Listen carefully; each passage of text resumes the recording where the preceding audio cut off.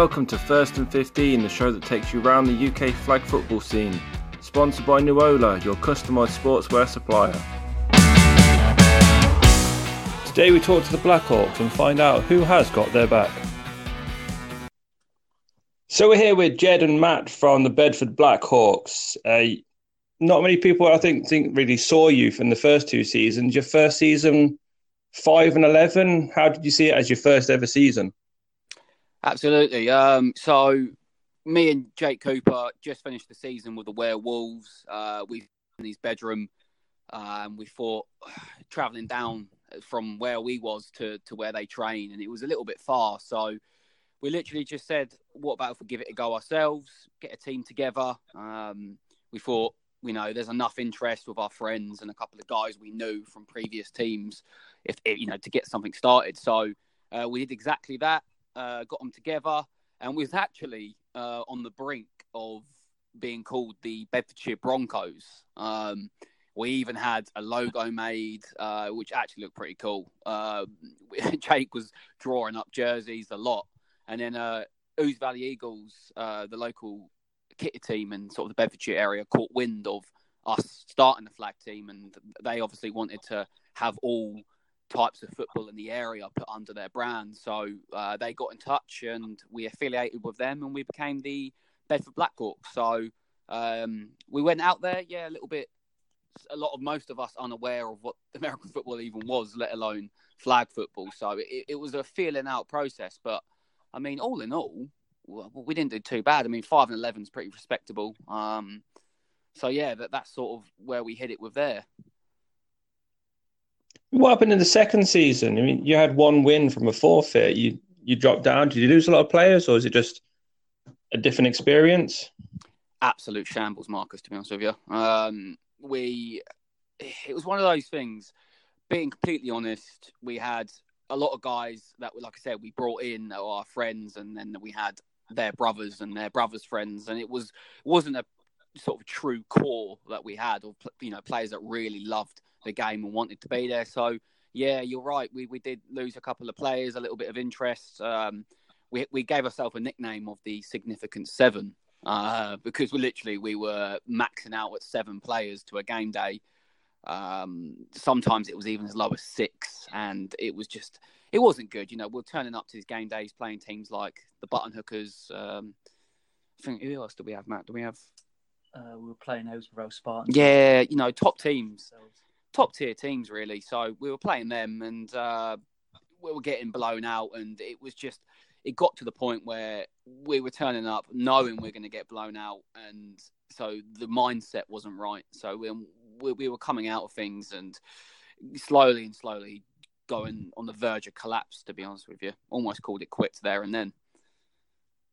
Well, obviously, it's a good reason you didn't. I mean, 9-3 in the third season, playoffs and promotion as well. Yeah, fantastic third season. But it was a case of we built off what remains we had off our second season. I mean, we all sat down in a pub, thinking, is this what we really want? Do we want to keep turning up and, performing how we were? And so we thought, let's throw one last roll of the dice. So myself, I said to her, right, I'm going to become head coach of the team. I'd like to say I did a lot, but honestly, I didn't, because like Jed said previously, we had the pieces in place. We had some fantastic players, and it was just a case of, right, let's get a bit of structure together. Let's work a lot in the off season. So I think that was the key for us, really. We worked off season. We were out there in the rain, we were out there in the sun, and we were out there in the snow, just working hard, getting reps, and we recruited really well. I mean, I think we gained about 5 or 6 players, which really helped. So then we could just develop what we had, and it turned into one of the best, the best season we've ever had. Making the playoffs and securing promotion. When we beat the Birmingham Lions, which was a really probably one of the best feelings we've ever had as a team, which was really good. I mean, obviously, we were there during the season. You had some great battles with the Titans White and the Cov Panthers. Did you see yourself finishing second? Yeah, we had some fantastic games. Some really close calls against the Panthers. A couple of I think the game in Northampton we were 2 points in it. Yeah. Unfortunately, things didn't go our way.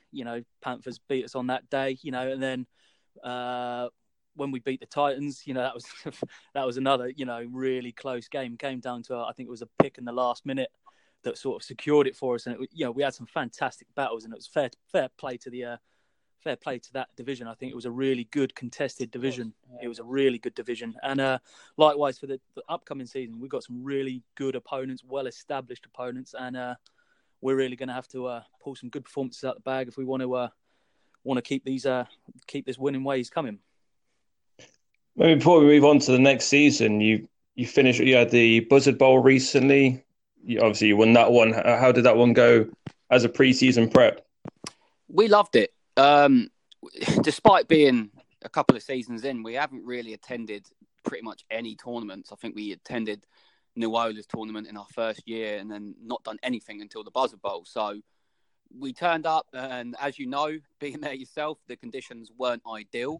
The wind and the rain, but I mean, Leytonstone put on a great day of football. We ourselves started poorly. I think we played Titans Blue and the Outlaw Gunslingers it was, and we lost both games. And we're standing there like, we're getting up this time in the morning. We've come for this, but we've got a lot of fight now. It's a lot different than it was. The old Black Hawks may have just called it quits and just mucked around, but we've got a good core.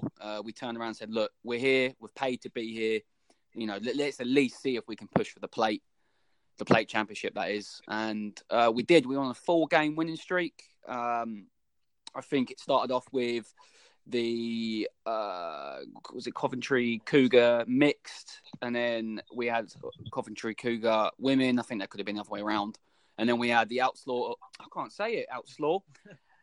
Gunslingers again, beating them. And then we had the Phantoms in the final, which was a really good game. And then we won it by 2 points. And I mean, it just showed great character, really. We sort of really proved to ourselves that we can compete in the Prem. So it was a good feeling. Moving on to the Premiership, are you ready for that one? I mean, obviously, you got the Spartans, the Trojans, Hurricanes. You got a lot of long travel for this one as well. Yeah, some really great sides in that Prem. We've come across the Spartans and the Phantoms respectively. Played the Phantoms twice, and Aylesbury Vale. I mean, we've known them for quite some time. Had a scrimmage session with them last year or the year before, I think. So we know what they're about, and they know what we're about. Like I said earlier, it's going to be really highly contested. Got a certain number 86 that switched sides, so they've got some intel, I think, now. Yeah, being Jake, who founded us, now plays for the Spartans, so that'll be a good matchup, which we're really looking forward to. And like you said, there is some travelling involved. Don't get me wrong; it's some nice local games in Northampton against Titans, who are a really good organised side.